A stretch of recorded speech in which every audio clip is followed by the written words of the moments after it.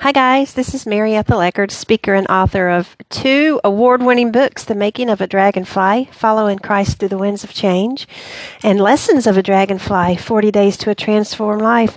Both of the books are available on Amazon, and dun-da-da, this is my first podcast. So today I want to share with you a little of what I learned about drawing near to God. Scripture says in James 4:8, when we draw near to God, He will draw near to us. So I became a believer when I was 8 years old, and by the time I reached my mid-30s, my prayer life and Christian journey had been stagnant for many years. Honestly, the first time I approached God in prayer, I felt foolish and vulnerable and dependent and transparent and raw, and I was a little bit afraid. I wasn't even sure that God would hear me in my prayers, but rather than running away, I pressed in because I needed a major overhaul in my spiritual walk, and I had an inkling that changing my prayer life would change me, and it did. Well, when my prayer life changed, my heart began to change. You know what? Prayer opened the way for me to know God at a deeper level and to hear His voice. Yeah, that's what I said, to hear His voice. People often ask how I learned to recognize and discern God's voice. And let me tell you, it wasn't an overnight accomplishment, and it wasn't magic. I just had a deep desire to know God intimately, very intimately. You know, loneliness can set into our heart and make us do some things that are less than admirable for a Christian. And I knew God had to have more for me. So I began a journey to discover who He is based on Scripture. I grew up in the New Testament, and so I thought, well, I just need to know what the Bible says. So I started in the book of Genesis and started working my way through the Bible. I learned to come into His presence through prayer, through worship. I would put music on the radio or iTunes, whatever, and listen to the Lord, listen to the music and worship God. I would just take the words of the songs into my spirit and let them settle there. Sometimes I would dance. Sometimes I would kneel. Sometimes I would sit. Sometimes I would sing. And then I learned to talk with God like I would a friend. And after a while, I realized talking to Him was easier than talking to even my best friend. Often I would sit in His presence and just be without speaking words, allowing my spirit to soak in the knowledge that I was in the presence of my Creator God. You know, once we realize how often God speaks and the wisdom and love in which He speaks, our lives change for the better. We become fully aware that we're not alone and we are of great value to Him. Our desires and passions change, as does our outlook on life. And to help others learn to recognize God's voice, I developed some quiet time helps to equip believers in developing a quiet time. So in this podcast, I'm going to share a few thoughts on ways to begin to discover and discern God's voice. Now listen, you don't need to write all of this down. It's on my website, maryetheleckert.com. I've got it under my blog titled Drawing Near, so you can go pull it off if you don't want to write down all these notes. So before you begin, you need to prepare your environment. You want to make sure you have a Bible, a journal, and a pen. You want to clear your mind, which is one of the hardest things to do. I used to make a list of my to-do items as they would come up so that I could just put the list aside and try to settle back into the quiet place with God. Sometimes, and still today, I go for a walk and talk out loud to the Lord. I'll sit in a quiet place. If I have any negative or distracting thoughts in my mind, I speak them out loud just to get them out of the way. And then I just tell those thoughts to leave.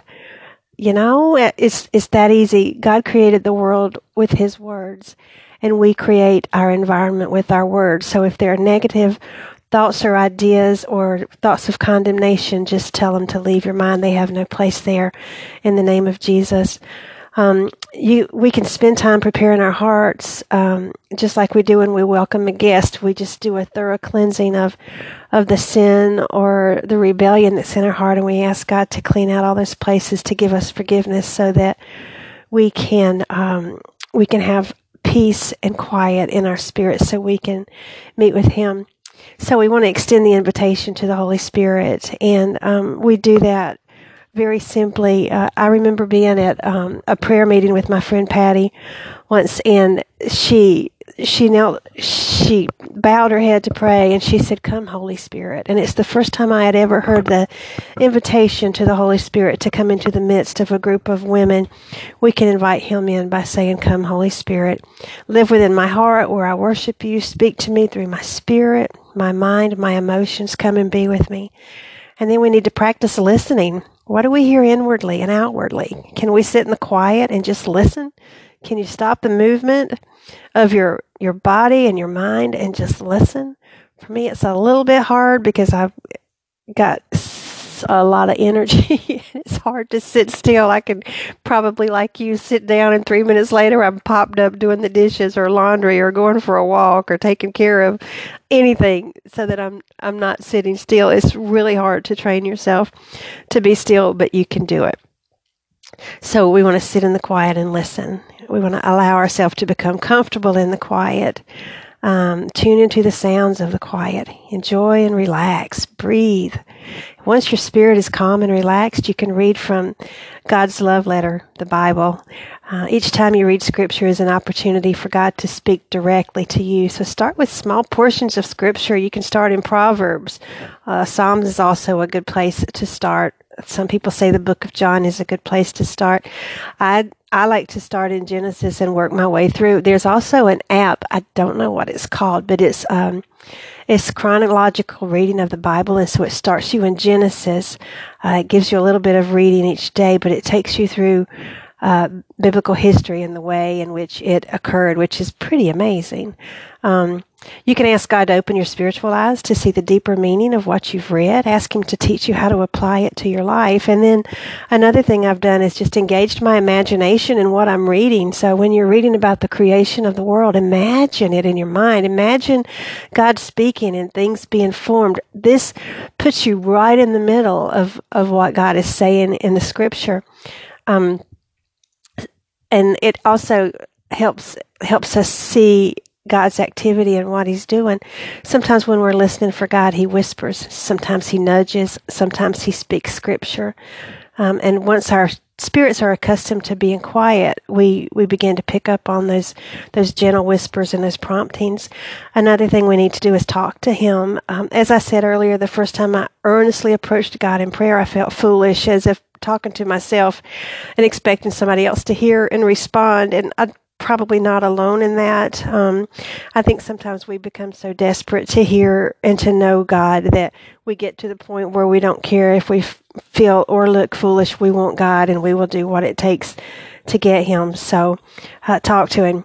I remember going outside for walks, and as I said earlier, I still do. If something's on my mind, if I'm trying to process through Scripture, if something's bothering me or irritating me or making me anxious, I will put on my walking shoes and my Fitbit, of course, because you don't want to go for a walk without getting credit for it, and just go for, a 3 or 4 mile walk, talking out loud to God and pausing to listen to what He might be bringing or birthing in my spirit of what His answer may be. Talk to Him out loud, but don't forget, leave pauses in there to listen. It takes a long time to overcome a lifetime of habits that block God from our heart and mind. And it takes consistent and intentional work. So don't become discouraged. Don't give yourself grace in this process as you learn to be still, as you learn to tune into that inner place within you that is quiet, as you learn to meditate on Scripture and to talk with God and to listen to Him. Give yourself plenty of grace in that. One thing I know for sure is the Lord speaks to us all the time. He's always whispering words of encouragement. When we open Scripture, He can bring Scripture alive for us. He gives us promptings and nudges, and He puts what some people call coincidences in our life to show us that He's active and He's there. I don't believe in coincidences. I think that God is always with us, and He flirts with us all the time, and He shows us these little secrets that we miss because we just consider them to be coincidence. Don't think on activities in your life as coincidences. Instead, stop and say, Lord, is that You? What are You trying to say to me? What do You want me to learn? Practice drawing near to God. Scripture promises when we draw near to Him, He will draw near to us. As a matter of fact, He's sitting there waiting right now for you to reach out to Him and to invite Him into your midst and to ask Him to let you learn to recognize His voice. Thank you for tuning in today for Drawing Near with Mary Ethel Eckerd. To those supporting my podcast with a monthly donation, thank you so much. You sustain me, and I'm so happy that you are tuning in to listen and to grow into the Lord. If you'd like to support my ministry, you can do that in two ways. You can order one of my books on Amazon. That's a big help.